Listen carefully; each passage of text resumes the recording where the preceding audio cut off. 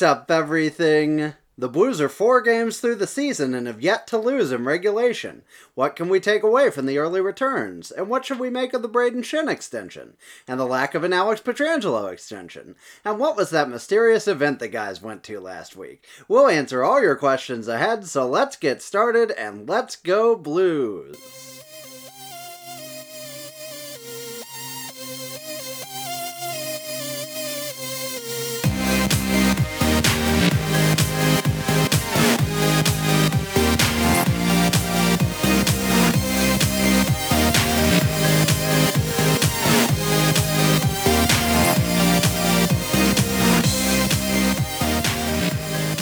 Welcome back, everyone. Welcome to the Two Guys, One Cup podcast. It is Thursday, October 10th, and for the first time in months, I didn't stumble over any of that. I'm so proud of myself.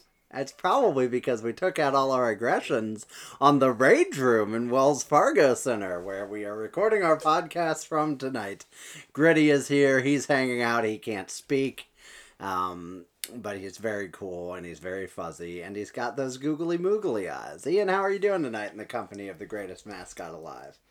Fantastic. I was keeping quiet to see if you would stumble over your own words after you said you hadn't, and I figured, here it comes. But you did great. You did great. Well, thank you very much. Ian, I'd like to start with a quick game for us. A very quick game, okay? Mm-hmm. This is called Buy or Sell. I am directly stealing the title from the Fantasy Footballers podcast. Please don't sue us, Much Bigger Podcast. But I don't think they came up with those opposing terms. They don't listen. They might listen. So they don't listen. You're just going to tell me if you buy or sell these paces that players are on for the entire season, okay? After tonight's game, David Perron is on track for 123 points. Do you buy or sell? Buy. Okay. Ryan O'Reilly is on track for 143 points. Thoughts? Soft buy. Brayden Schenn is on track for 61 goals. Oh, I thought we were going to go points. I was like, yeah, I'll really buy that. I'll sell on that one. Before this game, not factoring in today's performance, Oscar Sundqvist had a 25.3% Corsi 4 percentage. Do you think he ends the season there? Yes, he's terrible. Okay. Robert Thomas is on track for 20.5 games played this season. Over or under 20.5? God, I hope over. But what if this upper body injury turns into like a severed head? I don't know. And finally, Vladimir Tarasenko is on track for 0 goals this season. Your thoughts on that one? Obviously, now I'm confused at if I'm buying or selling. You're Obviously, selling it if you think he's getting more than 0 goals. No, but I'm buying it that he's getting 0. Maybe the amount he gets will have a 0 in it. Ooh. Like the number 0. Yeah, 0-3 goals. My point in that little exercise is to remind everyone from the outset that we're 4 games into the season, and there are a lot of things in the NHL that are upside down. The Edmonton Oilers are undefeated. James Neal has scored more goals in 4 games than any Oiler ever, including Wayne Gretzky. The Winnipeg Jets are really bad, but they're probably going to stay really bad. But my point is, it's a little early to draw sweeping conclusions about this season yet. That's for next week when we'll know everything. But so take everything we say with a grain of salt tonight. We are experts, though. We are, absolutely. Well, yeah, don't take ours with a larger grain of salt than anyone else's opinion, but just a grain of salt nonetheless.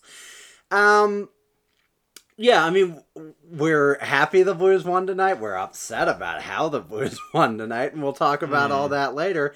But where do you want to start tonight? Do you want to start with the Schenn extension, or do you want to start with our evening dalliances last week? Or how would you like please, don't use words I don't understand.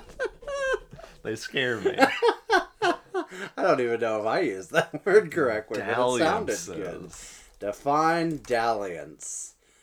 A casual, romantic, or sexual relationship, so not... Oh, maybe. So yeah, maybe. that was a dalliance, 100%. Well, see, the second definition is a brief or casual involvement with something, which feels like a very, very different definition. But, we're going to go with the first one. So I don't think it was either of these, and I think it would behoove us to explain to people listening what the hell actually happened. So, last week we talked about a mysterious event and refused to go into detail at Ian's demand on the spot.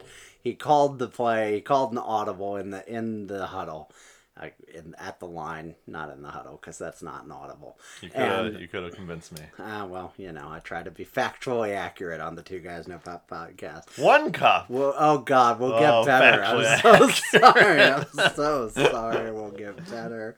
But yeah, so I work for a company, and my boss at that company, very generous. You may remember him from such moments as buying us playoff tickets we couldn't afford. This time, He's our sugar daddy. Thanks, Daddy. Yeah. I didn't feel comfortable with that.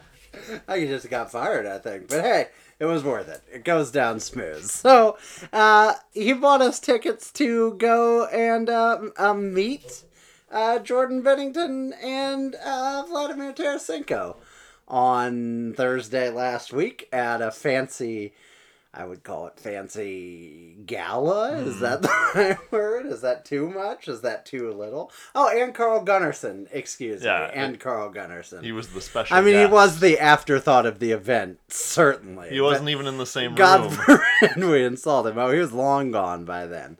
But yeah, it was a Fanatic-sponsored event that neither one of us belonged at. We were at a table with Terry Crouppen, the big TV lawyer guy, the F. Stan Kroenke guy.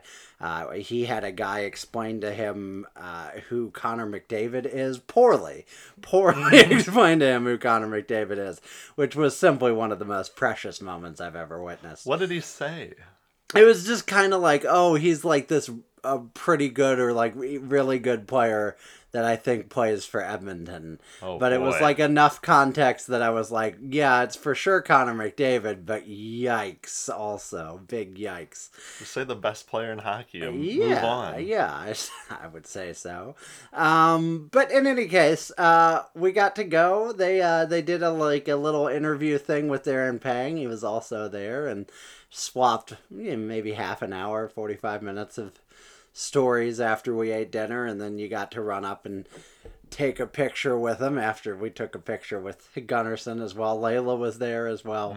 We didn't harass her for a picture, but everybody else did, and it was, what did you think? What did you take away from the night? I took some notes on my phone and promptly left the phone outside of this room, so. I enjoyed the evening. There were cocktails to be had. There were thank God, because my nerves were not great. Yes, there was free drinks. That was my favorite part, was that because this was already paid for, I could just order a gin and tonic and be like, oh, I don't have to pay you squat. I should have given a tip. I didn't. I forgot. I'm so sorry. They didn't Please have invite a me jar back. out or anything. Invite me back. People who are fancier than us, explain to us, if there's no jar, are you just assumed to not tip, or do you have to slide it to them like sneaky doorman style? I'm not going back anyways. So yeah, we're not tipping that guy. Yeah. That wasn't part of the question. I'm just, in case my boss ever does something else wacky, I want to know ahead of time. Yeah, we got our picture with Carl Gunnarsson. I was wearing pretty much the same thing as Carl Gunnarsson, and I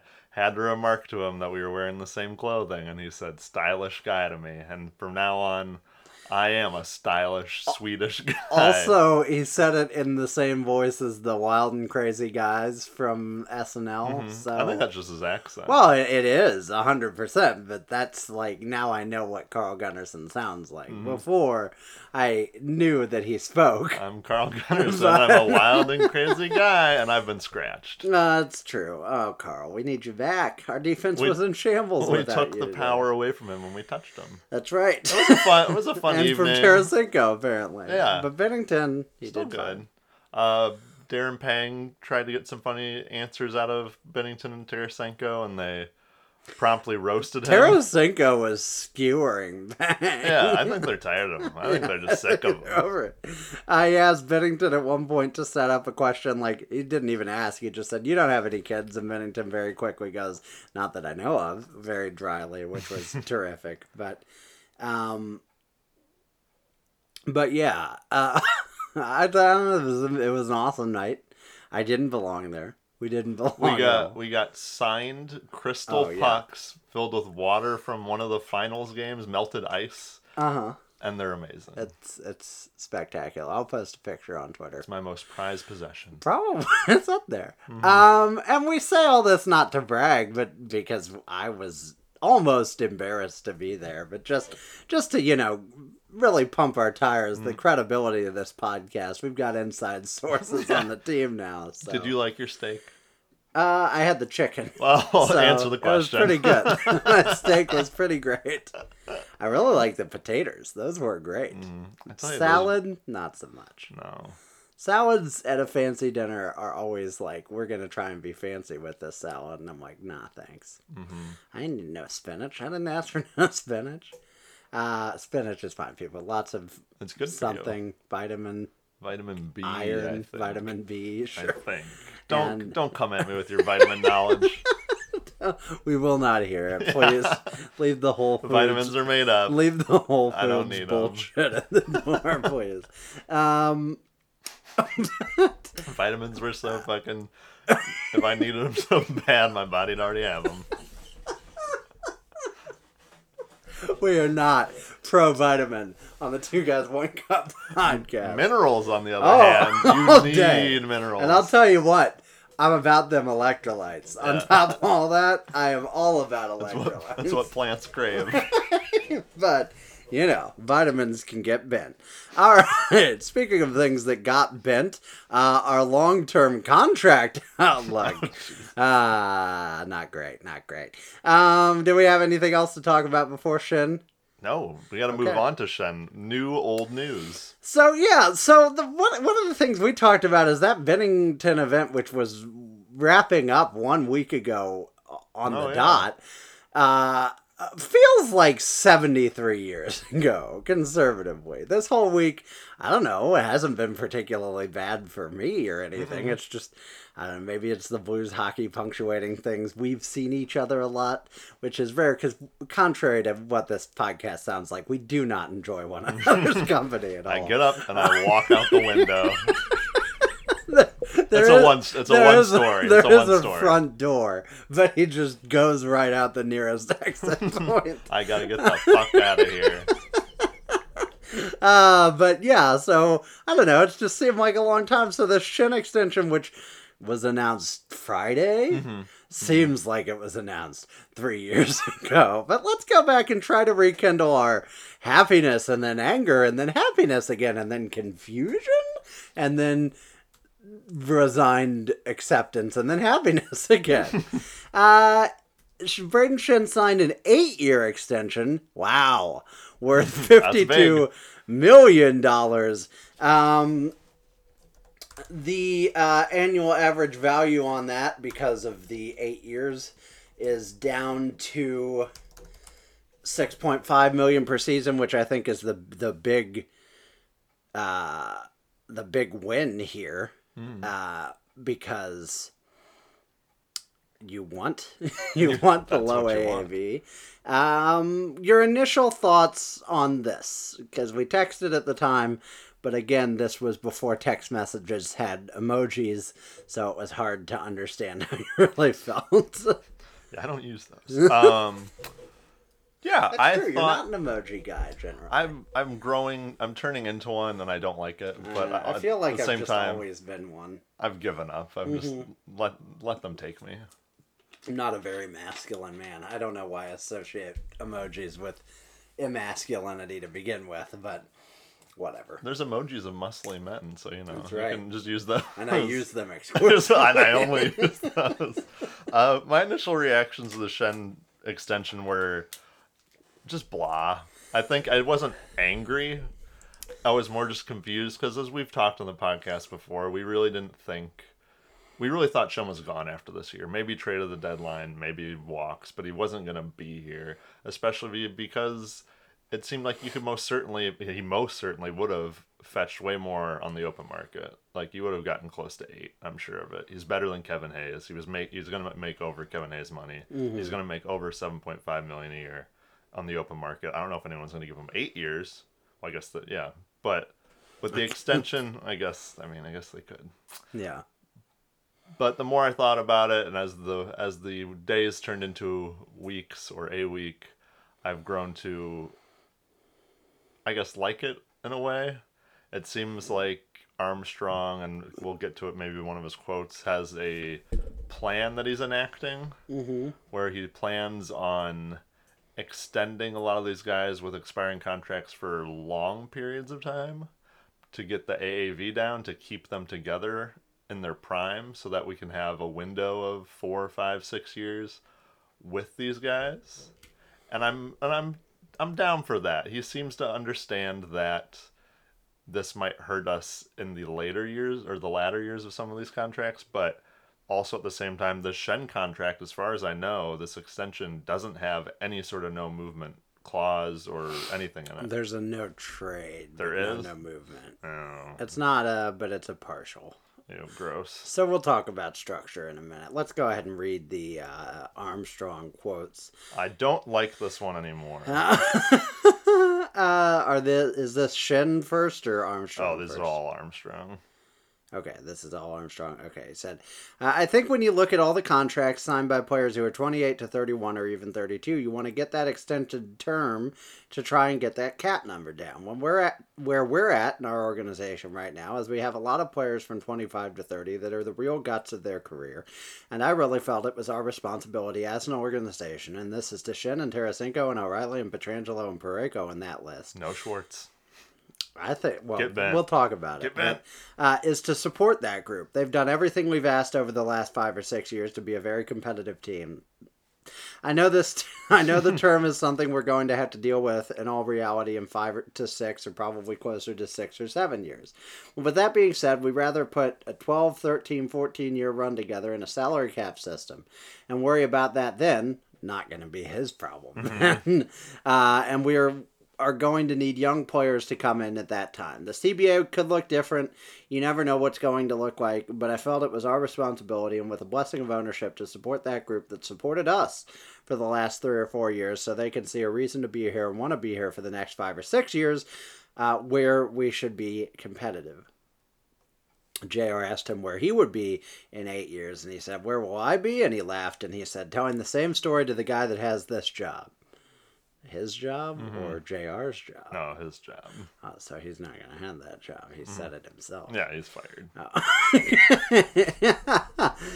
JR went on to say, obviously you've got that great track record of no buyouts. Is this sort of a we'll figure it out later type of situation with a couple of these moves?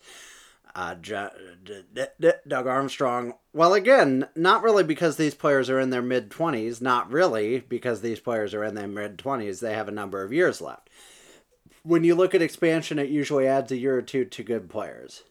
Expansion? Like expansion, like keep reading. Okay, I'm sorry.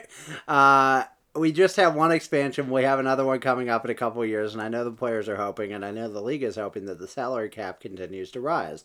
There's a big television deal coming up, so I'm hoping in 4 to 6 years your salary cap has gone up significantly, so the AAV of these contracts seem to come down. I don't think we're abandoning the future of this franchise with these deals. We're thinking it gives us a really good opportunity to be good for a long time, and we will have to address some of these things moving forward. But like I just said, you never know what's going to look like in 6 or 7 years. Ultimately, I'd like to be a good for 6 or 7 years, and as you said, if we have to deal with it, then we will deal with it then. Does this affect Pietrangelo at all? I don't think so. I go back to a saying someone told me, how do you get the horses back into the barn? You get them in one at a time. And finally, you've said before that you'd like Thomas to be a top 6 center. You have an incredibly competitive center situation for the long term now, don't you? Yeah, we do. Schenner played 20 games last year on left wing. We talked about that with him and his agent. We talked about his position. I said I don't coach the team, but I also know as a manager, you don't make a commitment like this without seeing value in the player playing in your group of 6.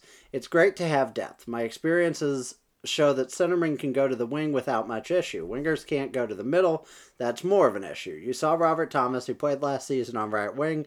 He'll get back in the middle at some point. We've seen Schenner play left wing, go back in the middle. He might go back. And I've seen Ryan O'Reilly play the wing. Having a lot of good players is never a big problem. So, I've got a bunch of thoughts on this. Did you have any thoughts on what Armstrong said specifically?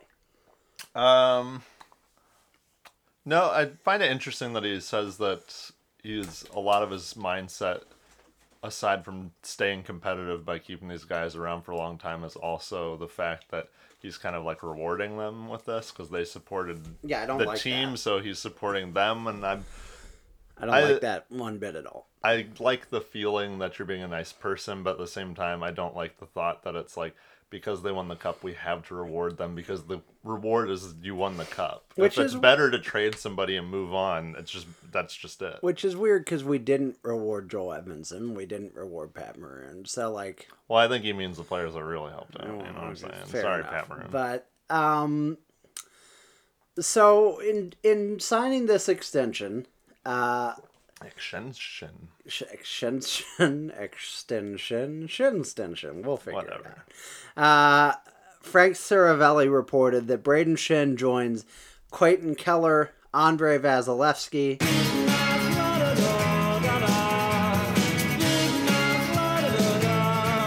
and Thomas Chabot as the only players in the NHL signed through 2028. Those 5 players, counting Shen, are the only ones signed through 2028. God. And as you'll notice about the other 4, much younger than Braden Shen. Now, the AAV on this is really team friendly. It's very good. It really is. I mean, there's no denying. I thought 8 on the open market, and I think on the open market he would have gotten 8. I don't know that he would have gotten 7 years. But he would have gotten $8 million as a cup winner and top 6 center because everybody else is thinking that the cap's going up over time too. I'm sure he would have gotten 8. I have no trouble believing that if Kevin Hayes can get 7 by 7.14 or whatever he got. So that's a big win.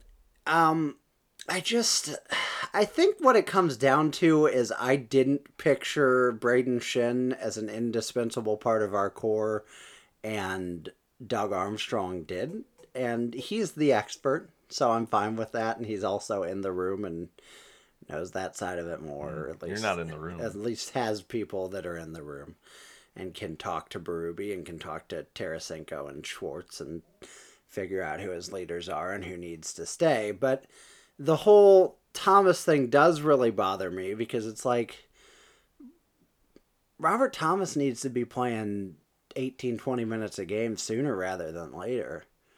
I know there are people that say he's still developing, he's still learning. He's really not.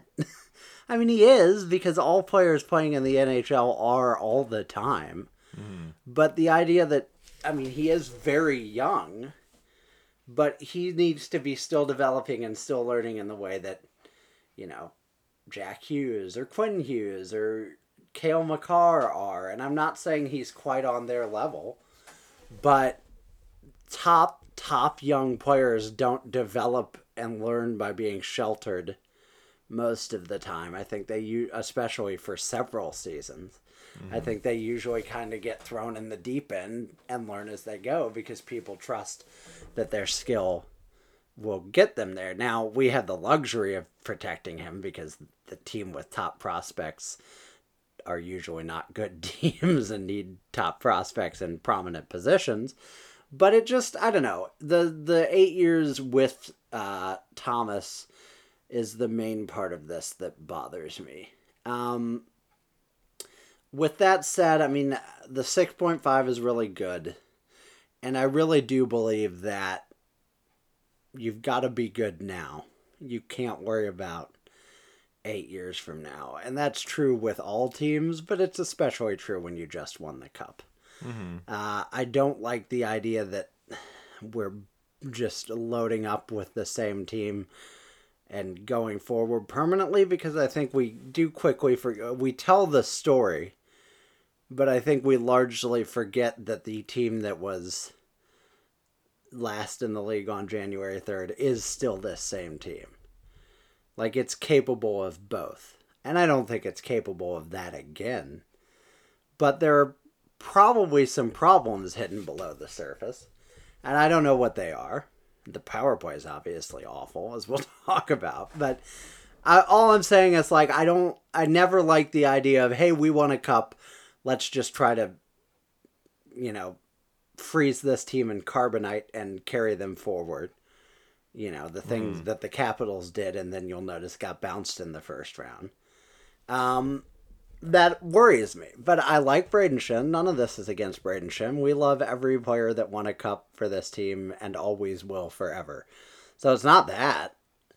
I just have my concerns about how, I guess I just saw the team being built in a different way long term. And I think having to reorient my perspective on that is a lot of why I'm still kind of a little bit like, I don't know about this deal. Now, as we'll discuss, Braden Shen has done a terrific job of making this deal seem a lot sweeter. Well, yeah. In the games after he signed it. Well, the whole thing is going to feel fine for the first 4 or 5 years. And I think that's ultimately the back three that gets kind of scary. If we win another cup, or even just really good and competitive for the next 5 years, we need to be able to remember that if year 6 and 7 and 8 are kind of rough for this team, And Doug Armstrong has been really good at building consistently, and the cap should go up. And I think we are forgetting that with the Shen deal and the Falk extension,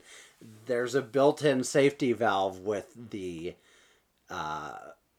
expansion draft. I think you can expose guys that an expansion team will be willing to build their roster around that you might not want to anymore. The only thing I ever wonder about that, because of how often people say it, is if they're like savvy, if they are like George McPhee or whatever, I don't know if they're going to want the contracts that are still Maybe 5 not. years out. Maybe They're going to not. want the big name player that has a big salary to hit the cap floor, but then they can just say adios to. Yeah, maybe. But you never know. But the nice thing about this Braden Shen contract too is the last 2 years the actual salary goes down to like $4 million. So if you want to ship him somewhere and he agrees to go, a team like, we'll always throw out the exact same team, the team like Carolina or Ottawa that needs to hit the cap floor but doesn't have the money that they actually want to be spending, the actual money on that player, he's a candidate to get moved. Yeah, that was the last thing I wanted to mention. He has a full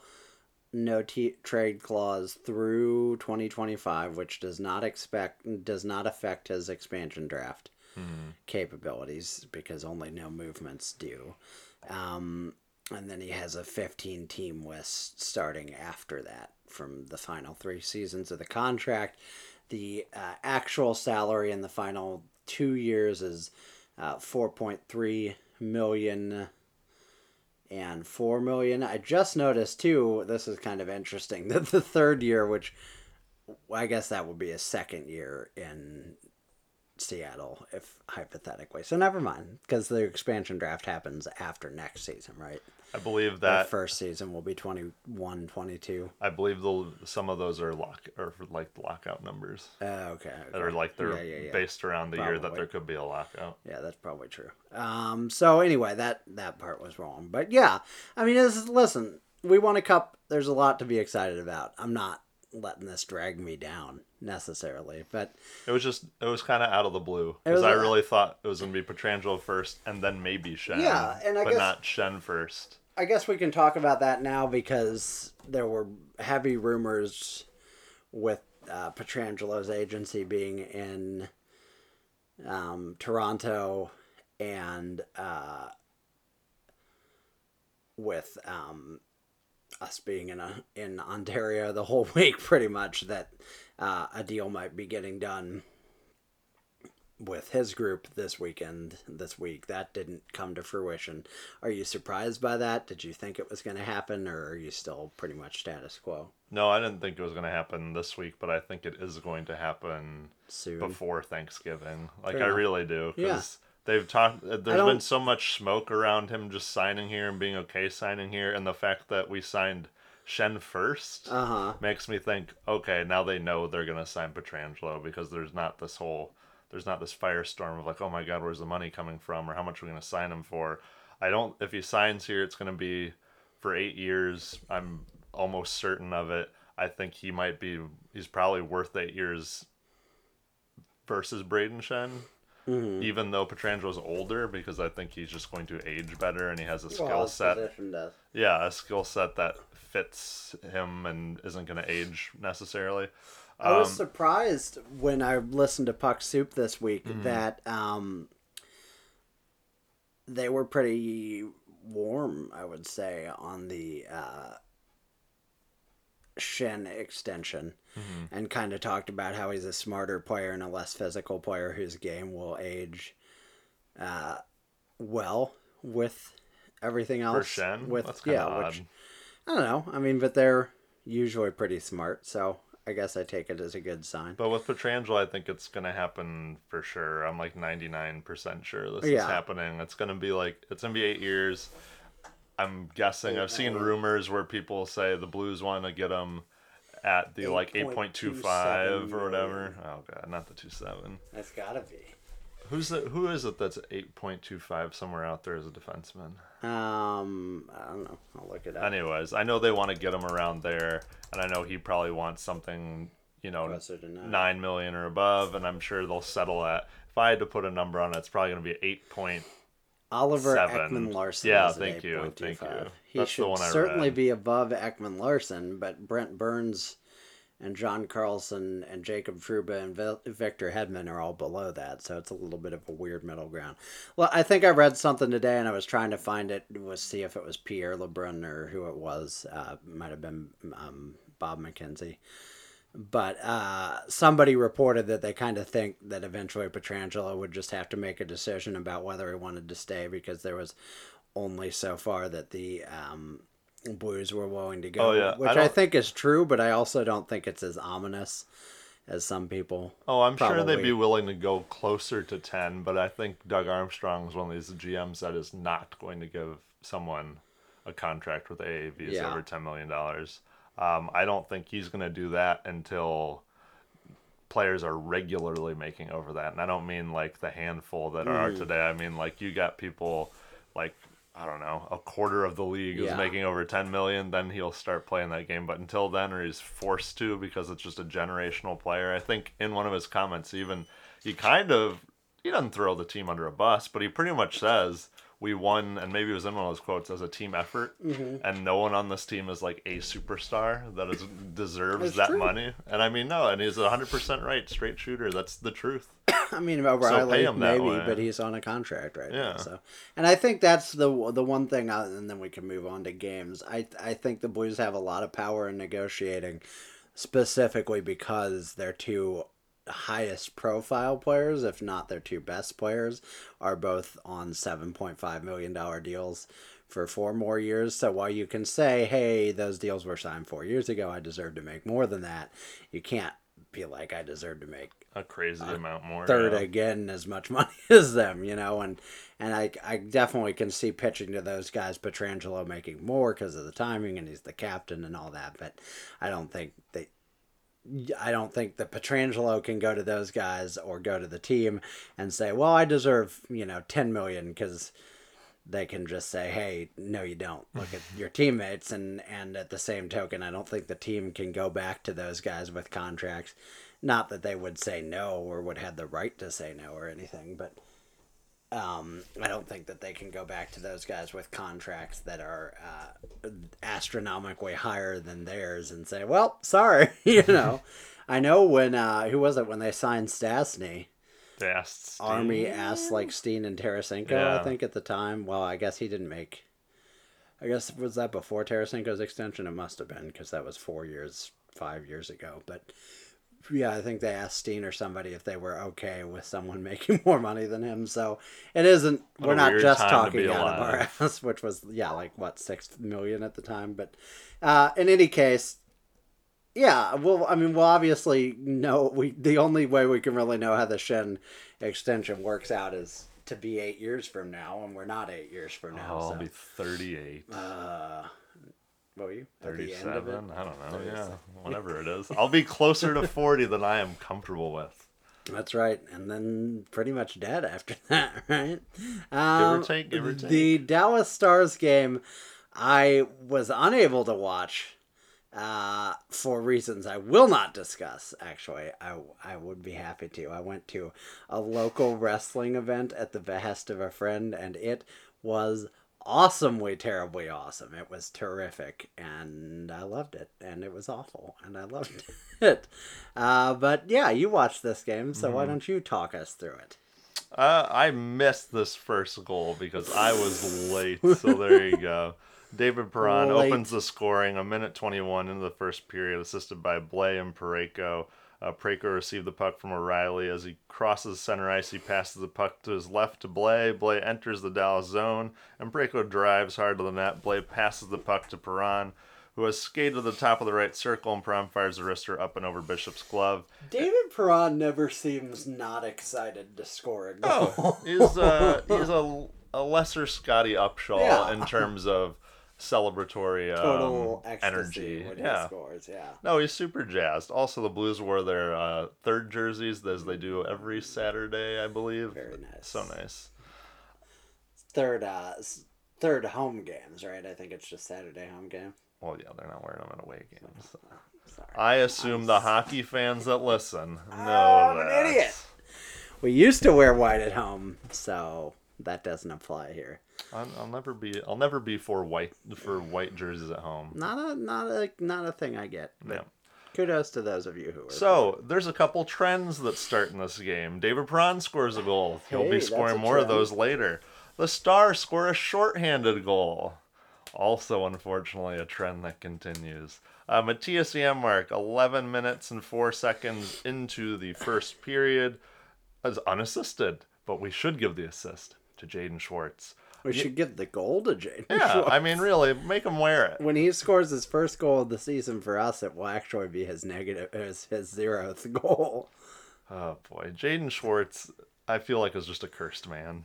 So Janmark pokes the puck out of the Dallas zone and is in on a partial break. Dunn almost gets to him in time, but Janmark is still able to get a shot away. Binnington makes the save, but the puck bounces off of him and lands in the blue paint to his left. Schwartz is driving hard to the net with the intention, I'm assuming, of clearing the puck out of the crease as fast as he can, but he is skating so fast that when he tries to stop, he hits the puck, sending it into the back of the Blues net, and then proceeds to take out his mouth guard and mouth, and I'm sure he says out loud, "Fuck." I like the idea that he just mouthed it. Yeah, you know. For the benefit of the viewers at home, we just both mouthed it. But, yeah, I'm sure he said it very loudly. Probably like, I forget what exactly, but Keon Washkarak, the Blues prospect at Traverse City, at one point was Name drop. tried to fight a guy on the ice, and they wouldn't engage, and he cursed at him so loud through this like tiny, largely empty arena that like everybody heard what he said. But yeah, that was not a great goal. Yeah, and I mean, in this, let's see, where are we at here? We're 11:04 still in the first. in the first period. First period looks pretty good for the Blues. They've got 12 shots for against Dallas's 8. We had more control in that period. It looked all right. The shorthanded goal stunk, but in general, I thought we had the better of the play. The second period started, and it looked bad from start to finish. So a trend starting of the Blues only playing 2 periods. Interesting. Yeah, pick a period. Pick Not any really one starting. period. That's been a trend forever. But Yeah. They were 31.58% in Corsi for this period. The Blues let in a goal from Miro Heiskanen, his first of the season. Again, unassisted. Do you perhaps mean Heiskanen? I don't give a shit. He is what I call him. This wasn't great for Binnington. Yeah, Binnington makes a great initial save on, which one am I supposed to call him? Heiskanen. As he tries to tip the puck into the net from up close. Over his back? Did that like slide down his back? Yeah, so the rebound goes to Binnington's left, where Hintz flicks the puck back to the crease, hoping for a tap in by Radulov. The puck bounces off Radulov, Schwartz, or Binnington, I cannot tell, and back to the left corner. Hintz? I didn't do the rest of Heiskanen. Heiskanen. This is your Nylander, Yep. Nylander. Yep, absolutely. Collects the By puck the on way, the goal right line now, in the couldn't- corner and roofs it over Bennington's left shoulder. That's where you're seeing it roll down his back. By the way, right now, couldn't tell you how to pronounce William and Alex's last name. Nylander? It's Nylander. Nylander. No, don't like it. Don't Think, like does it have a K? Should There it be can- pronounced it. There Knee? can No. only be one. Was his dad? Was this like the thing where I'm they sure.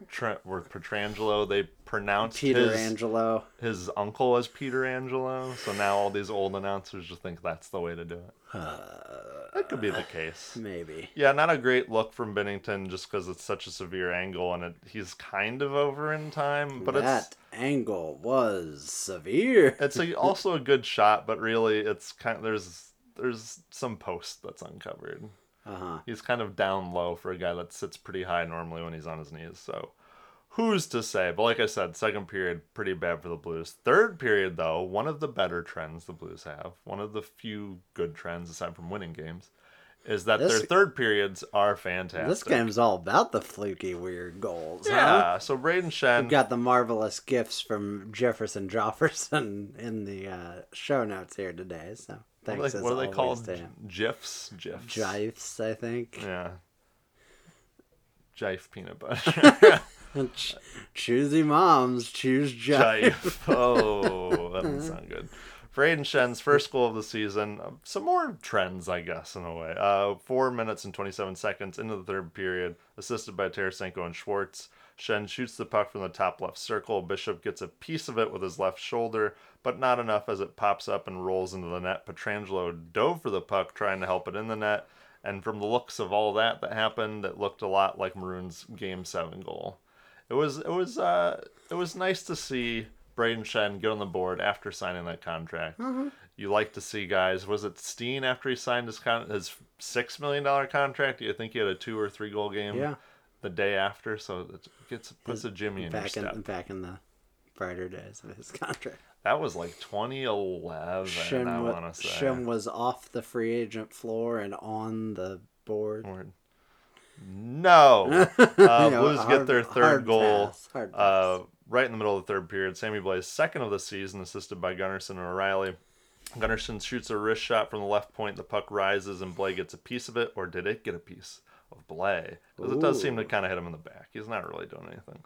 The puck changes direction, heads down to the ice, under Bishop's pads, and in the net for a goal. That's pretty much all she wrote. That's your 3-2 game, baby. Blues, a tidal wave of emotions here. Come out strong, go down in the second period. They look awful in the second period. Just awful. Which I just want to emphasize because really, even though I love we'll this come team, back to that. Yeah, even though I love this team, I do love ripping them. It makes it more fun. And in the third period, they actually looked really, really good. I thought I don't know what Berube said to them other than probably wake the fuck up. But they looked really good. And I thought Bennington had some really good saves to lock this period down in the third period as well. So Bennington has looked sharp for the most part in what I've seen. think him. he has. I think he's the reason we beat Toronto almost exclusively. But I think he's looked...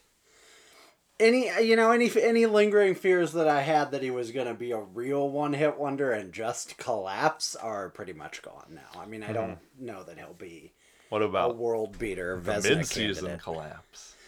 Oh boy! What about the Christmas collapse? Mike Yo's gone though, so Folks, look out for the Flyers to have about a 10-game losing streak this year, right around the holiday period. they'll be just zooming too. Everybody will put them in their mid-season playoff updates, and then does it work as an assistant coach? We'll find out. They'll Maybe go on a it's 5-game just losing shorter. It's streak. like 7 or exactly. Someone will silence him. At the end of this game, after the Stars have pulled their goalie, there's a little bit of a scrum in front of Bennington there. Petrangelo gave a good shove to Ben, who he kind of pushes into the net and over Bennington. Ben kind of gets up and tries to put a headlock on Petrangelo, and what we don't see in the GIF here is then they fall back down on Bennington. And Ben does his best PK Subban impression, his best just regular Jamie Benn impression, and just pretty much lays on Bennington the whole time. It's kind of his only move. I was fine with it. I didn't really care. It was shenanigans. People seem to be upset with it on Jamie Twitter. Benn's an asshole. Yeah, Alex it's not new. Petrangelo, and he have history. Who cares? One of them was a chair for Halloween. That's right. So yeah, that was the game. It was good. I'm glad we beat the Stars. It's always good to have divisional games, I think, early just to get the juices flowing again. Speaking of Halloween, our spooky episode is just 3 weeks away, folks. So be excited for that. I don't know why I went into my NPR DJ voice for this discussion, but I hope it's spooky. Yeah. Good win over your divisional opponents. That was our first divisional game of the season. Well, the second game, but yeah. Oh, yeah, but it still Correct, counts. yeah. And our only so far. So we have the Toronto Maple Leafs on the docket next. A big trip to, Scotiabank Arena? Oh, I was like, Toronto. Like, it's not that hard. Yeah, Scotiabank. They only had 3 companies, and they've all named 2 of the stadiums. And they're interchangeable, so it was really just... What are the companies in Canada? There's Bell. Yeah. Scotiabank. There's Air Canada. Canadian Tire. And Pizza 76. MTS. There's MTS. MTS, yeah. There's a couple other ones. Pizza 76. Rogers. Yeah, right. Pizza 76. Pizza, which is not Little Caesars. No, it's not. It's a distinct company. Boston Pizza. Tim Hortons. That's a given. Molson's. Molson Canadian. And that's it. I think we named them all. Poutine.com. Poutine Incorporated. Exactly. The Blues were against the Maple Leafs. This was the day where there was a lot of speculation about Pietrangelo signing. He didn't sign, nor did he come out dressed as a Toronto Maple Leaf. As much as that Kapanen trade that someone offered us on Twitter is so appealing. But first goal, pretty nondescript. I don't remember what. I mean, it was chaotic mostly, right? This was a heavily outshot period for us. I think I didn't call up what's it yet, but I will do that as we speak. I got you, fam. It was a pretty thank you. It was a pretty chaotic period, and I think Bennington stood tall a lot of the time, but it ended up being no scoring in that period, and we made our way to the dressing room at a 0-0 score, which is good. I mean, I think Toronto, I just know from following Steve Dangle, is pretty bad about starting on time, so you'd like to see the Blues come out and really take advantage of them early, but they're also very lethal, and Austin Matthews had a couple of really good opportunities and I think hit some posts early on, and this was his first game without a goal of the season, so if it comes right down to you having to choose between, being scoreless at the end of one and being down at the end of one, I know what I'd choose, They did outshoot us in the first period, 15-7. Yeah, I knew it was heavy. I forgot how heavy. I think flow was heavy. We tallied a few more at the end, but yeah, it was a rough first period. Yeah, pick a period. It's gonna be rough. Did they have an expected goal in that period? Did the Blues? No, the Maple Leafs. They had a .42, or no, they had a 1.1 expected goal. There we for. go. That feels right. We had a .42. Yeah, exactly. So, exactly. I don't have any idea what those numbers, how they're calculated or what they mean, but they sound fancy. So, yeah. I mean, I assume they mean what the name implies. We expected technically a little bit more than 1 goal from the Leafs and under half a goal from the Blues. Are you expect a goal from the Blues in this period or not? The answer is not. Nope. Yep. Vince Dunn is very good at keeping the puck in the zone. I think I wrote that note right before he then made kind of a dunderheaded ball in the other direction. But hey, Bennington made a series of great saves to keep the Blues in the game, and Oscar Sundqvist scored his first goal of the season 8.5 minutes into the second period, with Ivan Barbashev assisting, and ultimately Jordan Bennington getting his first career NHL point. I wonder if he got the puck. Probably, right? Probably I hope do so. that. They said, "You want this? Go get it!" And threw it into the crowd. To his parents. Aww. So cute. Benner backhanded it out from the trapezoid, and Steen had a nifty play along his own boards in the zone to get it to Barbashev, but I guess he didn't actually ultimately touch it because he didn't get the assist. Mm-hmm. Barbashev got it crossing the blue line and stretched past to Sundqvist as he was entering the zone. Tyson Berry gave him too much space and did not look good. And Sundqvist fired a heavy slapper that I think Anderson certainly should have stopped. But he didn't, and it was 1-0 very early on. Or not very early on, about halfway through the game. The opposite of early on. But yeah, I mean, at that point you feel pretty good because you feel like you've weathered the storm and you're out ahead. Seems like another strong second period for us. But quickly thereafter, about 3 minutes later, Frederick, very fancy, and Gautier, I didn't know that ended with a K. I like it less now. Yeah. Is he one of them Swedes? Is he like Frederick Anderson, who's a Dane? Excuse me, he's not a Swede. Let me find it. Freddie Gautier, the GOAT, gets his second goal of the season, assisted by Jason Spezza and Nick Patan.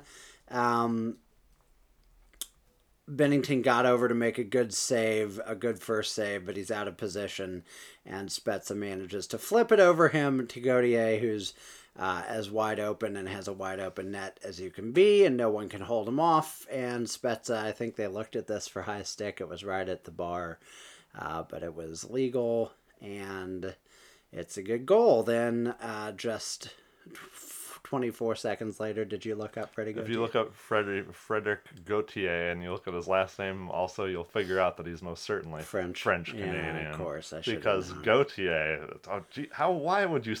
Gauthier. His name's Gauthier. France is so weird. The second goal is really just, hey, the Leafs are really good at hockey and have some extraordinarily talented players. Yep. This is one of the only goals in this whole stretch of games that I don't feel really any culpability for. There was it was just William Nylander basically making the play happen. He got the puck and sped up ice, dropped it to Ceci as he entered the zone. Ceci one-timed the pass cross ice to Andreas Janssen. Ceci does not have an insane skill level, but he did manage to do well in this play. And then Janssen himself one-timed to pass to Nylander, who's now alone to Bennington's left, dangled around Bennington, and dumped it behind him. It happened much faster than I could say it, and it was an insane goal. And William Nylander, damn it, Steven, damn it. You got it. I did that time, but not all the other times I just said it. William Nylander scored his second goal of the season. I've become immune to your pronunciation. Already more than he scored all of last season. That's not quite true, but he was pretty bad after signing that contract last year. It looks very good to start the year. Yeah, absolutely. And also he's making more than Braden Shen, but he's not a Stanley Cup champion, so get daggered. Speaking of Braden Shen, he would score with just 48 seconds left in the period. Ian, what do we say about late goals? Oh, they're bad. Oh, they're not so good. They're not daggers. So good. Jaden Schwartz baby. And Vladimir Tarasenko each get their second assists of the season. There was a brilliant Vince Dunn keep in at the line, but what else is new? He's so good. He fired to Shen at the far circle in a lot of space. Shen dusted it off and didn't shoot, which I thought was a mistake at the time, but he passed to Schwartz crashing the middle. Schwartz couldn't bury the backhander, but the puck went behind Devova.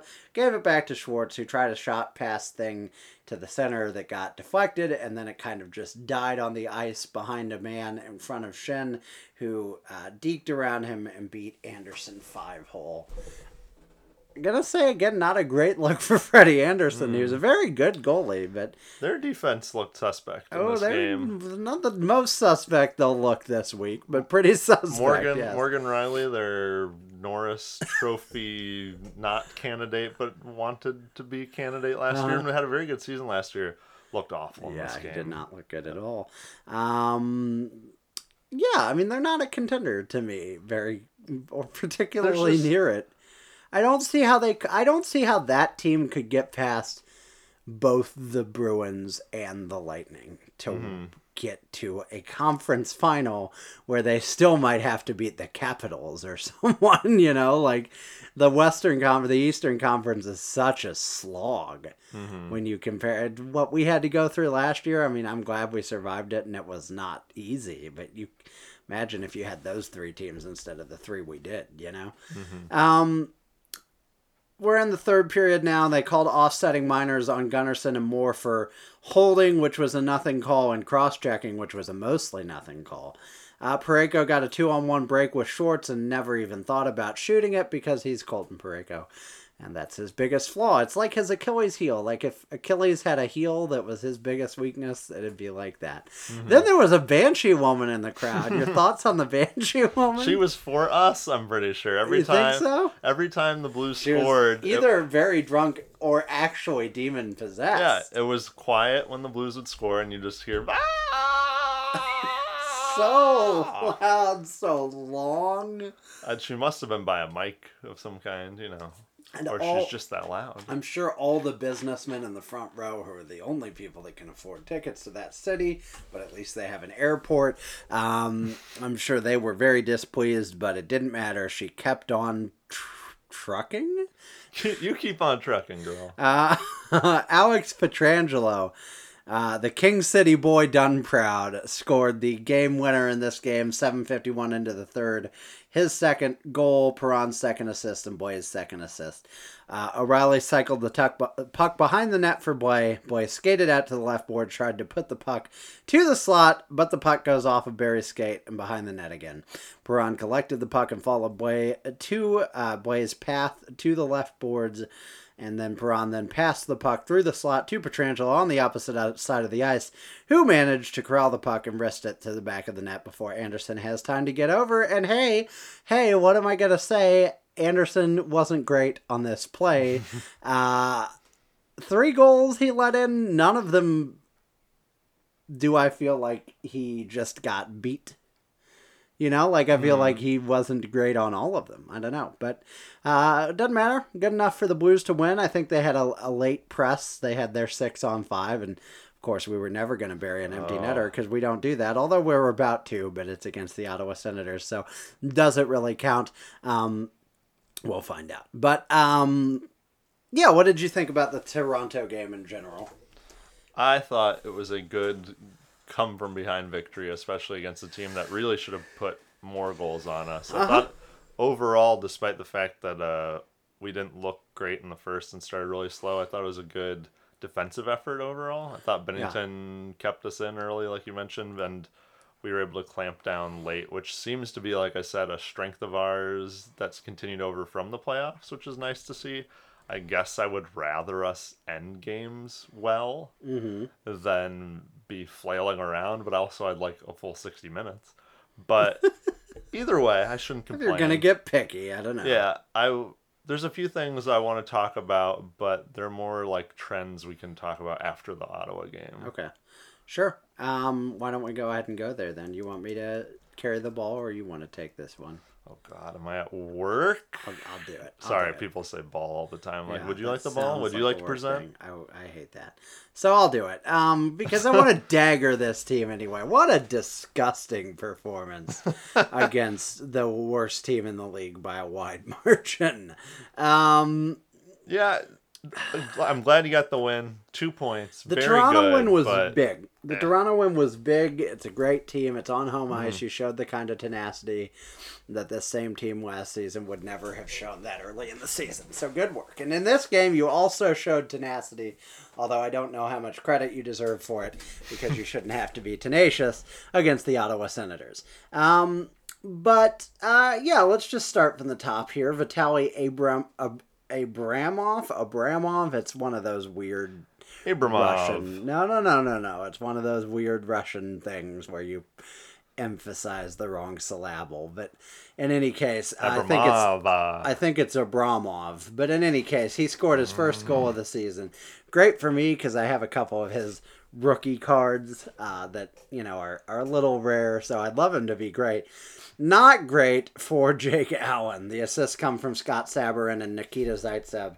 Sabourin's first assist, although he already had a goal in the NHL after 7 seasons in the minor leagues. And Nikita Zaitsev's, I would guess, first point or at least first assist as an Ottawa Senator. The puck went around the boards here, and Allen was in the trapezoid, and the puck just hopped under, I think, his stick before he got it down and went behind him. Sabourin was there and sneaked around Petrangelo, who could have done more here to make a nice backhand pass in front of the net. And Abramov was there to knock home the basically empty netter before Allen could scramble around back in front. I feel like we've seen this kind of goal a fair amount with Jake Allen, where he doesn't play a puck particularly well and it comes back to bite him. Just don't play the puck, man. I'm going to do my best not to make this a Barry Jake Allen game because the team was sloppy crap.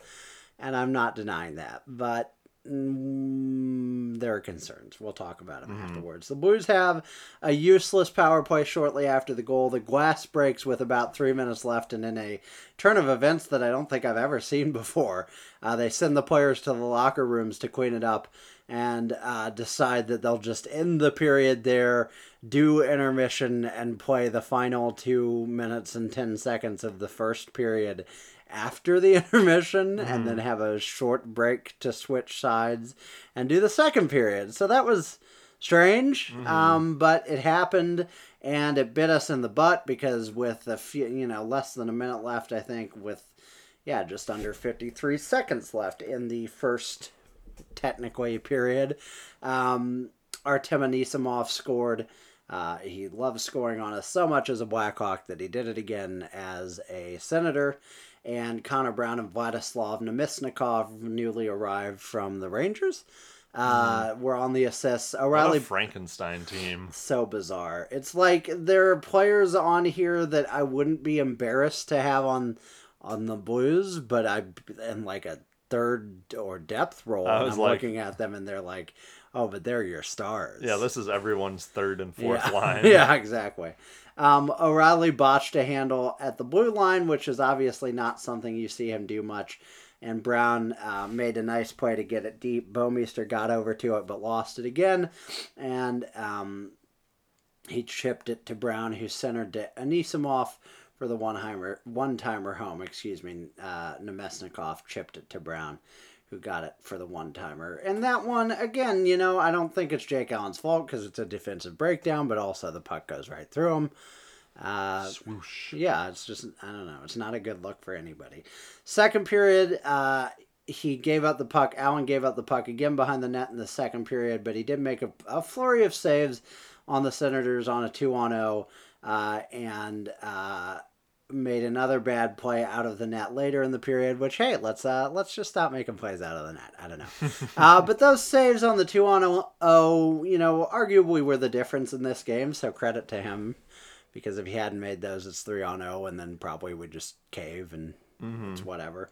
But it was enough to propel us to the middle of the period where David Perron scored a power play goal.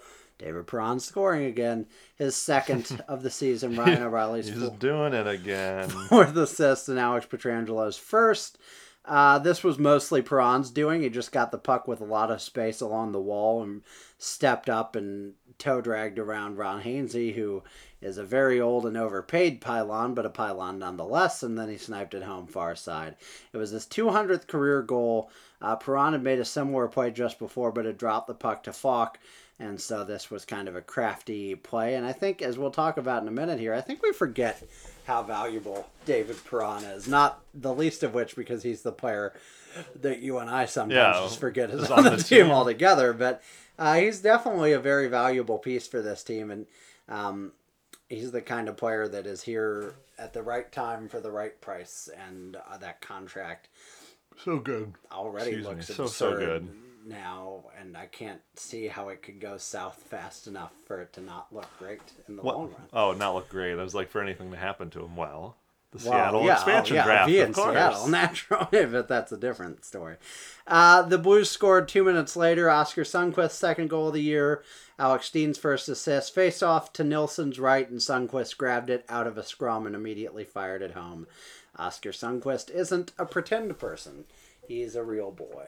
I was like, it's good to see them scoring. I was a little worried about the fourth line there and their effectiveness moving forward, and they've done all right. I think they've done all right thus far this short Yeah, I season. mean, they're not the line I'm most worried about right now. Yeah, I guess that's what I mean. It's We'll like, yeah, talk about as long that. as they're pitching in here and there, I'm totally fine with it. This next one is the real embarrassment of the game and is one of the other trends The creme de we la creme. discussed earlier.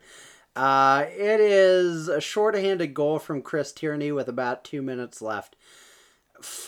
Justin Falk, newly arrived from the Carolina Hurricanes. Great man, I'm sure. Not an impressive showing with the Blues yet. He could use a real, get-right game. Couple of points, couple of nice defensive plays, maybe a big hit. I'm waiting for my Justin Falk goal, baby. That's right.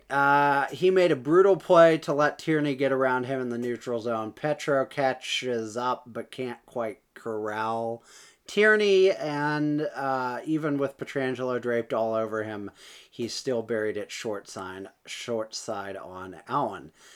Could Allen have done more? Yes. Should he have done more? Yes. Is it his fault? Kinda. 50%. I mean, cover the post. Listen, here's Cover the the thing. post. I'm tired of talking about Jake Allen. You're tired of talking about Jake Allen. We're all tired of talking about Jake Allen, which was part of the reason a lot of us wished he was traded this summer. But that would have never ended. No, They would have that's been like, look how good he is on the Carolina Hurricanes. two things can be true at once. A defensive breakdown can happen that puts the goalie in a bad position at a disadvantage, and he can also still perform badly at that disadvantage, and that's what happened here. Jake Allen has not made a lot of stops on breakaways in recent memory. I mean, granted, his last start was 73 years ago, so did I use 73 before when I... That's weird. Anyway, but... You're just having an aneurysm. Yeah, I'm obsessed with the number 73, folks. You tell me why. Yeah, I mean, it's just... I'm not going to pick on Jake Allen. This game wasn't all his fault. It was partly his fault. Moving on. He's a backup goalie. At least we won the game. The Blues scored 90 seconds into the third period, which is really seriously the theme of this game, is that as bad as we were, the Sens are just that much worse. There's always a chance to win when you're playing the Senators. Exactly. Ryan O'Reilly got his 5th assist in the second point of the game. Colton Parayko his 2nd assist of the season. Jay Bouwmeester took a big slapper from deep in the point, and it's a seeing eye shot that finds its way through and doesn't touch anybody, I don't think. Blais was in front, but I don't think it hit him, and it's just a clean goal for Jay Bouwmeester. It's his one and only goal of the season. What, you think he hits 3? Over under 2.5. He got his first one very early. Over. There we go. He's getting 3. He's getting 4. Oh my god. One every quarter. Oh boy. Yeah, good job for Sammy Blais on this goal for being the big body in front. Just goes to show. What you need. Physically on the ice, we have someone to replace Pat Maroon. Yes. Not in heart or not in heart or there. being from Oakville. Yeah, the Oakville per 60 quotient is off the charts. Yeah, does Sammy Blais eating toasted ravioli out of the cup? He probably not. Eats escargot and stupid 100%. French shit, cafe au lait and stuff like that. Is that poutine with snails on it? Oh yeah, lots of snails. I need extra snails on this poutine. Y'all got a shaker full of snails? Like a crushed pepper thing, but with snails. Ew. All right. 12 minutes later, give or take. 11 minutes later, give or take. Brady Tkachuk made an oopsie. And he tried the weird back pass thing that was a weird long turnover. And Braden Shen skated in with the puck and beat Nilsson in mostly alone, and it was 4-3, and everyone thought, hey, the Blues are going to run away with this thing anyway, but Anthony Duclair made it not so a few minutes later, scoring his first goal of the season, Bobby Ryan's first assist. God, so many weird names on that team. Just a shot that beats Alan Queen 5-hole. I mean, it wasn't a good play to get there. And it was a bad play behind the net. It was another one of a both-and situation. But it's 4-4, and I'm starting to worry. But just less than a minute later, David Perron, his 3rd goal in as many games, I think. His 2nd in this one. And Tyler Bozak's first assist Perron got a nice feed from Bozak entering the zone and then shot it off the top of Nilsson's pad because Jake Allen wasn't great, but Nilsson's even worse. And that goes in off the top. It goes off his pad and then hits the crossbar and lands in. It's David Perron's 115th point in his last 130 regular season games. Unbelievable to me. Yeah, no, he's been extraordinary since leaving for Vegas. He really has been a different player. The nice thing is that he came back and stayed a largely different player. But I'm sure finding chemistry with Ryan O'Reilly helped that. But Ryan O'Reilly didn't magically make either of these goals tonight. He wasn't even on the ice for the second one, I don't think. And then, speak of the devil, Ryan O'Reilly got the shorthanded goal at the end of this one to ice it away 6-4. Empty netter. Empty netter. I was like, oh shit, we got one. He did a nice job of knocking down an errant high pass from Bozak and then skated in alone and buried it in the empty net. So Blues... So you did say it. Someone said it. What? Acknowledge that. Sorry, it was an inside joke about that tweet we read. That's right, inside joke. I will make no preview. No explanation for Sorry, folks. That's what the Patreon's for. The Patreon that we will start when people start demanding to give us money for our product. You make your voices heard. With dollars. Listen, it was an ugly win over a bad team, but it was still a win. I don't know. What else do you make of that game? What do you make of this stretch of games in general? So we kind of talked about it. It seems like this team's having a hard time playing a full 60 minutes, which right now seems to be okay. Even though we've played some pretty tough teams outside of Ottawa, the Capitals and the Stars and the Maple Leafs. So we've seemed to be able to get away with it. Mm-hmm. And it's early in the season, but I'd like to see that shored up. I also think outside of Shen scoring a few goals, our top line of Schwartz, Shen, Tarasenko has looked generally pretty bad. I think if I look at the Corsi 4 relative for this top line here, I got it. Like Tarasenko's is like a minus 10.6 relative Corsi 4. I think it was a minus 13 in the Toronto game. I see him out there. It's just nothing is working for that line right now. Again, outside of Shen scoring goals. They aren't passing particularly well. They're not holding onto the puck very well. They've been on the ice a lot for these defensive turnovers, which turn into goals. I'm sure they'll find it. I just hope they find it quickly, because as much as I like David Perron scoring and these guys chipping in here and there, which is great, and you need that throughout a whole season, I can see that drying up and us all of a sudden becoming that team that has a hard time scoring 2 goals.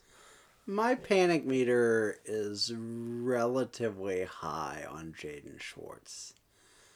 Tarasenko frustrates me, but he could also get a hat trick at any moment and then get 2 goals. What was it last year? In the next 3 games and 3 points in December, 2 points in December, and then he had that was more awful than the usual, norm. But then he also had like 20 points in like 12 games. So he's always streaky, and I was hoping for a hot start this year, and it hasn't happened yet. I would throw him on the O'Reilly line and just to break it up and see if you can wake him up and get him to have a goal or two. But with that said, he doesn't bother me. Schwartz is starting to concern me, because he was really pretty putrid last year on the basic stats side. The advanced stats actually suggested he was pretty all right. Yeah. But now he's off to another bad start, and he was okay. He was pretty good in the playoffs, but I was hoping he'd be hot right out of the gate this season, and he hasn't been so far, and that is troubling me more than I'd like it to. I don't know. He's the one, I mean, other than Robbie Fabry, who I don't see the path back to him being an impact player on this team now. If he wasn't just going to come right out of the gates as one this year. I don't know how long they can afford to use an everyday roster spot on Robbie Fabry as a rehab project when they have Clem Costin and ultimately Jordan Kyrou when he's 100% fighting for spots, and Zach Sanford, and, well, mostly those three guys. I could see Robbie Fabry being traded for pennies on the dollar before the end of the season just to get him to a place where he can play more and get a chance. And I would like that. I think that'd be good for him. But, yeah, I mean, my big concern is with that top line for sure, and that third line a little less so. Bozak isn't... He's been fine, but he's not good enough to make subpar players great, you know? And Thomas can elevate Bozak, and the pair can in turn elevate their line mate, but they can't do it sans Thomas, who's gone right now. And hopefully we'll be back soon, but it's been rough. Third line is just completely ineffective right now. They're there. I think Bozak will be fine. He's, will hit 40 points or so. He's looked fine. It's just the wingers are terrible at keeping the puck in the zone. They're just not a good possession line at all. And then on top of all that, you have a power play that has changed. Justin Falk is here now and is with Pietrangelo, I believe, on a pairing for the second power play. Yeah. For today. And Excuse me for yawning. I don't know why. We've moved Dunn on to the first power play, and he's quarterbacking that one. But it hasn't changed in terms of production. It's still not a very good producing power play, which is the number one thing you want. It's not a very good looking power play. Yeah. Passing's not great. They're not fast enough at that, and they're not moving the other team. We talked about this, I think, ad nauseum last season. If you're not going to have crisp, quick passing, you're not going to move that other team away from their diamond or box formation. And we never really get to the inside. We're trying to screen the goalie, but then we never really do that either. We're easily pushed out of the middle. I don't know what Savard changed. To me, I honestly doesn't feel like they changed much, and maybe it's just because the personnel is generally the same, and they kind of want to... My hope is that somehow, for some reason, despite the fact they had a preseason, they're trying to say, hey, let's go with some of what you guys did last year, and we're just going to tweak a little, and that'll work. And when they find out it didn't, he's going to overhaul it, which I would have hoped he would have already done, and maybe he has, but it looks the same to me. And then if you're not going to be overly aggressive or creative on the power play, you can't then be awful and sloppy defensively on the power play. We have 2 power play goals this year across 4 games, still not very good. And then on top of that, they have 2 shorthanded goals, the 2 we talked about in this episode. It's troubling. It's concerning because we won the cup. Who gives a crap what we do this year? But also, if you want to repeat, there's no way in hell you're going to repeat without like an effective power play. Even though I understand we did it last year, I just don't think that's going to happen 2 years in a row unless you improve that part of your game. Yeah, I agree 100% with that. I just think that has to be improved, and if it's not, you gotta find a way to make a change there. Different personnel. I can't believe that these players are that bad at this. They're you know not. what I mean? I don't know. It's just non-creative. It's just totally uncreative, and I wonder if there needs to be a Sunquist or a Barbashev. Like, you need to try something weird there just to get somebody out there who's like hungry, because it just looks sloppy and careless, and I don't know what they're doing. I don't know. It's just weird to me. I'm happy to not see Pat Maroon sit on the side of the net and try and stuff it. I'm glad that doesn't exist. That brutal. Sammy Blais should be out there for sure. Yeah. I feel like that line has been fantastic. Yeah, 100%. They're carrying us right now as they did big chunks of last season. Do you have anything more to say, or should we knock out some of these Twitter questions and comments? Yeah, let's go for it. Mailbag time. That's the song. It's mailbag time. That was a great track. You're never going to believe this. Produced by Ian Peters on the spot. I know. You were like, how did they get Kendrick Lamar in studio? Well, we got some news for you. The great impressionist right here in house. And it's Ian Peters.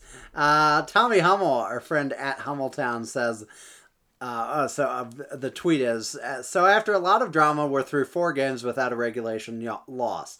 What have you liked? What worries you? What are your questions? Send us your thoughts, questions, yada, yada, yada. We'll discuss them tonight. Tommy says, they are good. Worries, they know they are good. Questions, are we good? Are we good, Ian? Yes. I think that they know they are good is a big thing tonight, especially, too. Like, you're in Ottawa, it's a night off because they're a terrible team. And you can't have that logic because everybody's got them for this team now. They're Stanley Cup champions. You're not sneaking up on anybody, you know? Like, you got to have that. You got to be better than that. And Berube, I trust, will erase that fairly quickly. That's my faith and my hope. But I believe it. I don't know. I tend to trust that won't happen much anymore. And it can't happen against Ottawa until we're at home against them, which is a whole different animal, our home performances. But Kevin Bockerstedt says, good friend of ours as well, good friend of mine. You've never met him. He doesn't exist. He's entirely a figment of my imagination. Made up. This one was created by a writer. He said, I wouldn't mind a breakdown of all these shorthanded goals. Are they mostly Allen? Is it a power play thing?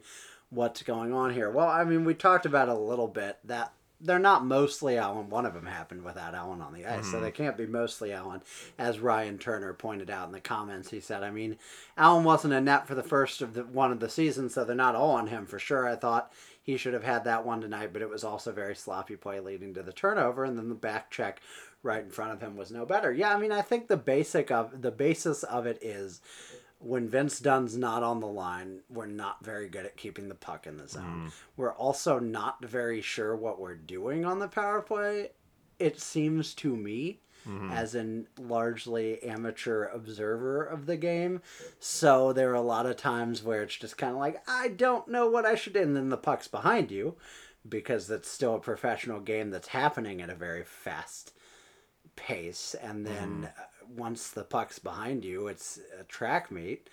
And this was a problem dating back to last season, and it's certainly got to be fixed. I mean, it really has to be fixed. That's the thing. I think the biggest difference between this team being truly great, being a potential President's Trophy contender type of really good team, and it being just kind of pretty good, strong contender, maybe going to make a round or two in the playoffs, but ultimately probably going to be eliminated by a better team.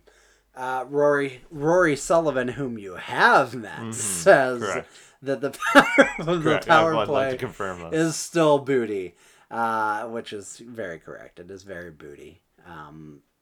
Like flat, you know. The flat, unimpressive booty. Yeah, I agree. David Kogut, at Ken Queen Air Syst, SYST, not CYST, whatever, not the gross thing, says, impatient with power play, but not too worried. Too much talent there to be that bad. Tarasenko's slow start is worrisome, yet 7 out of 8 points without him scoring, that's a good sign. Overall, satisfied, which I'm a little more worried than he is with the power play, but I think that's in general a good place to be. I think that's a good summation of where we should all be at. Cautiously in a good frame of mind here. We've got Montreal on Saturday, who just dropped 1-2. The Red Wings, you've got the weird Columbus Day matinee against the Islanders on Monday, which will be weird because they're always weird, but I feel like we usually show up for the weird day games, not for the weekend matinees. No. Oh God, last year having Vietnam flashbacks. But I don't know. I mean, if we're 4-0-2 or 5-0-1 or even 4-1-1 by the end of that, you know, that's not bad for an opening 6. Where was I? David A. Chisholm, I'm assuming, or Kism. Excuse me. It said, I'm a little concerned with the performance of the top line, but have been happy with Bennington looking more like he did last regular season. Can Bennington stave off regression and be a legitimate top 5 to 10 goalie over a full season? So far, he looks great. I'm prepared to say top 10 is doable. Yeah, for sure. Behind this defense, look, we've seen historically that this defense has made terrestrial goalies into very good goalies. All the time. So what if it takes a pretty good goalie? It could make him into a great goalie. And I think Bennington... Look, it happens. From time to time in sports, someone bucks the usual rate of progression and growth and either does it way faster or notably slower, you know? And sometimes they still become great players, and Jordan Bennington could just be that guy. Goalies develop weird to begin with. By the way, I haven't checked to see how he's done lately, but Ville Husso had 2 pretty stupendous starts to start the season, which was a fantastic sign. I hope very much that continues, obviously, because I think he's the obvious choice for backup in a year or two if we trade Allen. But yeah, I mean, I'm cautious still because he's still relatively untested, but that win in Toronto, returning to his home ice, his hometown ice, and getting that big win when you're facing top snipers and getting barraged by shots as we're suddenly getting barraged by rain. That's a big one for me because it's just, listen, at this point it's pretty obvious this guy's not going to be shaken by the moment. So that's one of the things that I think is the biggest threat to goalies. He seems to have the athleticism to be fine to good. So, yeah, top 10 seems very doable to me. I think, he has some rebound control early in this season, but he had that last season, too. That was, like, an issue. And if you just have a defense that knows that and can cover up for it a little better, I think they'll be just fine. I think he'll be fine. Yeah. Brandon Korpening says, we're quality team play. We had quality team play. Looks like the chemistry from the second half of the playoffs was real. Worries defense looks very average, and it doesn't appear the Falk-Petro offhand experiment is working. Let me just real quick read Lamar Oak's comment about, I don't think Justin Falk is very good at all, rather poor really.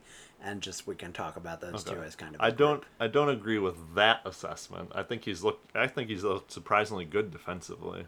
Falk has particularly. Yeah, Falk has. He's had a couple of notable breakdowns, which always shine out. But remember what we started with. It's a small sample size.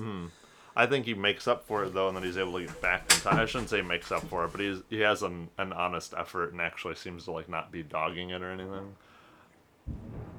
That was going to be a lot louder. That looked like it hit in the back. God is angry. But the one thing I will say, though, is I do agree that I think that pairing experiment does not look good. Yeah. And it does not, and this blows me away. Maybe he looks better with Dunn, for sure. Yeah, it blows me away that I don't know if they give them sides to be on. I swear these guys are roving between which side they're on. And, I mean, I'm no professional hockey player, but, this seems confusing as shit.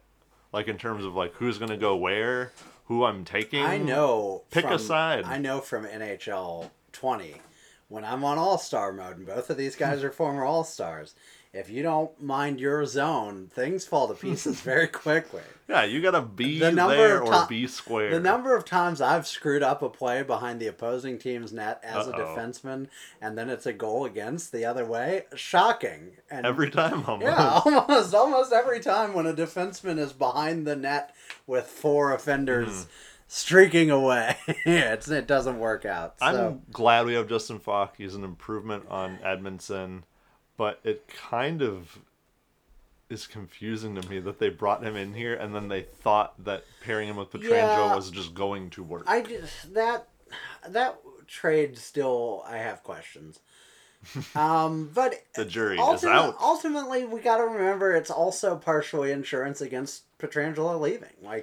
Yeah, I understand if Pietrangelo leaves, I don't want that to happen, but we've still got a pretty good right side in those two and Reinke, presumably, and Bortuzzo. And Pareko. Those two. Pareko was the other Oh, one. Sorry. I thought you meant If Petrangelo. Petrangelo leaves, those two being Pareko. I didn't. He's not leaving. I haven't said Pareko for like 6 years, so I don't know why you didn't leap to that assumption. But yeah, I mean, if he that. All I'm saying is that was part of, I assume, part of the I get why greater they got calculation. him, but then why not put him with Dunn and roll these guys out pretty evenly? Isn't that going to help the team Which more? leads me to the question, do you entertain trading Pareko if Petrangelo does resign and just get a Kings ransom for him? You get out. I mean, I'd entertain it. I'd definitely entertain it. I'd float him out there. But see what you got. Kick some tires. Kick them all. I'm always kicking tires on Sidney Crosby. You know what I'm saying? But yeah, I mean, you think GMs call up Jim Rutherford and they go, "What I gotta give you for Crosby?" Have you budged? I hope it's like a prank call. No, that's what I mean. They'd be like, "Oh, it's funny." Like, no, seriously, give me a number. What you want? Then when he starts talking serious, then you just hang up the phone on him. I got Chris Tierney. You want Chris Tierney? Yeah. But my broader point with Falk is he's been on this team for 2.5 weeks. We got 1-2 preseason games. Like, I wouldn't panic yet with him. That's my bigger thing. Yeah. Give him some time. He'll start to integrate. And he's a big part of the power play, and he just was kind of thrust in there too, so that might be part of why it's struggling. So I want to give him 10 games or so before I'm starting to really analyze anything deeply. You know, we can notice trends and things, but just let's be fair to them. Michael Rathbone says the third line could be better. Notice Thomas is gone. We need him back. I agree 100%. With all of that. Thomas is one of our most important forwards in that he can elevate a line that is otherwise into a line that's a real threat.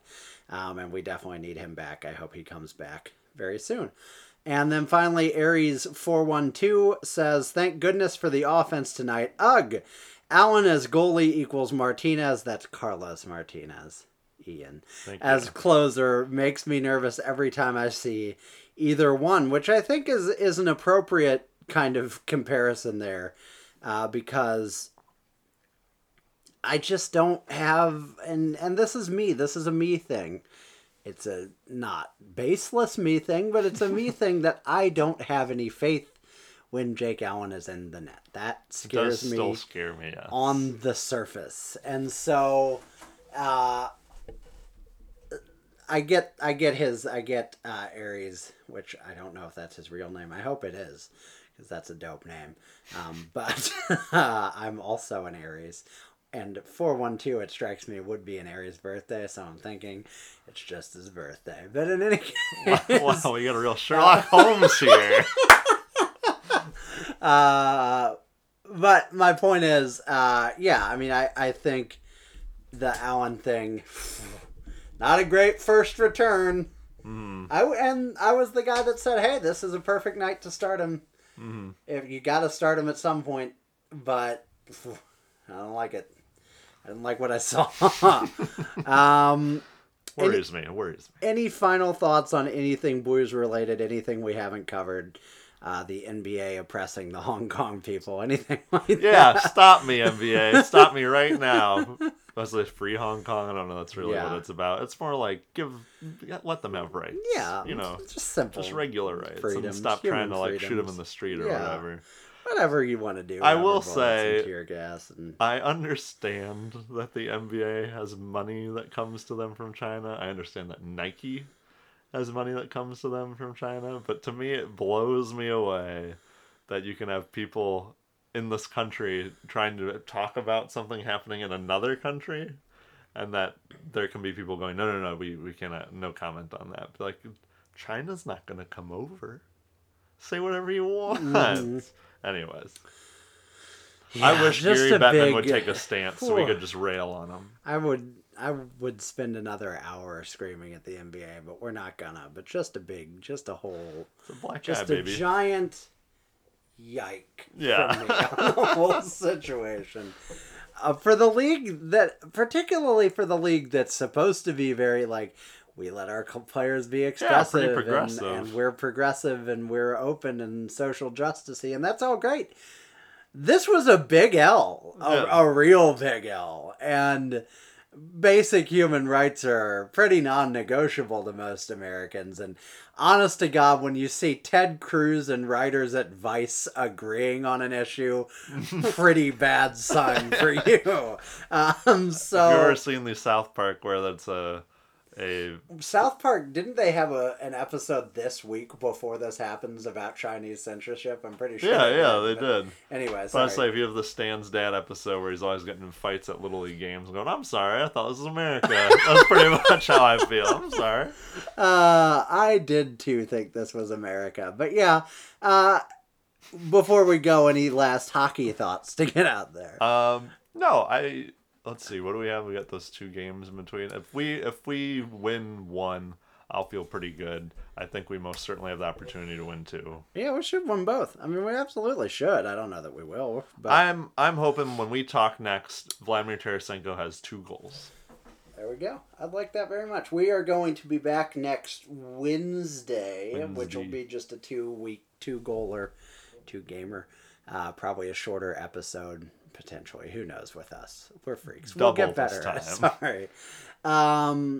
But then after that, we'll be back the following Friday, which will be 4 games because we're dodging a wedding in which you're the best man in and a game that you're attending in that time. So sorry for the little bit of a herky-jerky schedule. We should also be back with an STL podcast episode on Monday for our soccer fans out there. We'll Blimey. tweet about that.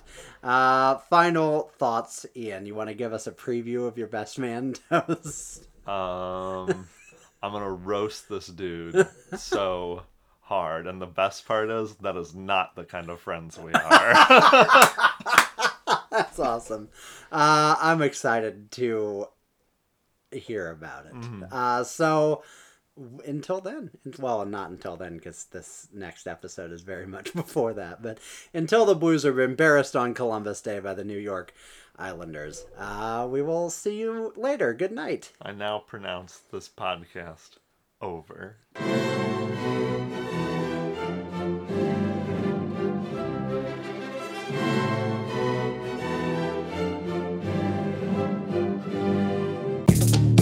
This is America. Don't catch you slipping now. Don't catch you slipping now. Look what I'm whipping now. This is America. Don't catch you slipping now. Don't catch you slipping now. Look what I'm whipping now. This is America. Don't catch you slipping now. Look how I'm living now. Police be tripping now. Yeah, this is America. Guns in my area. I got the strap. I gotta carry 'em. Yeah, I'ma go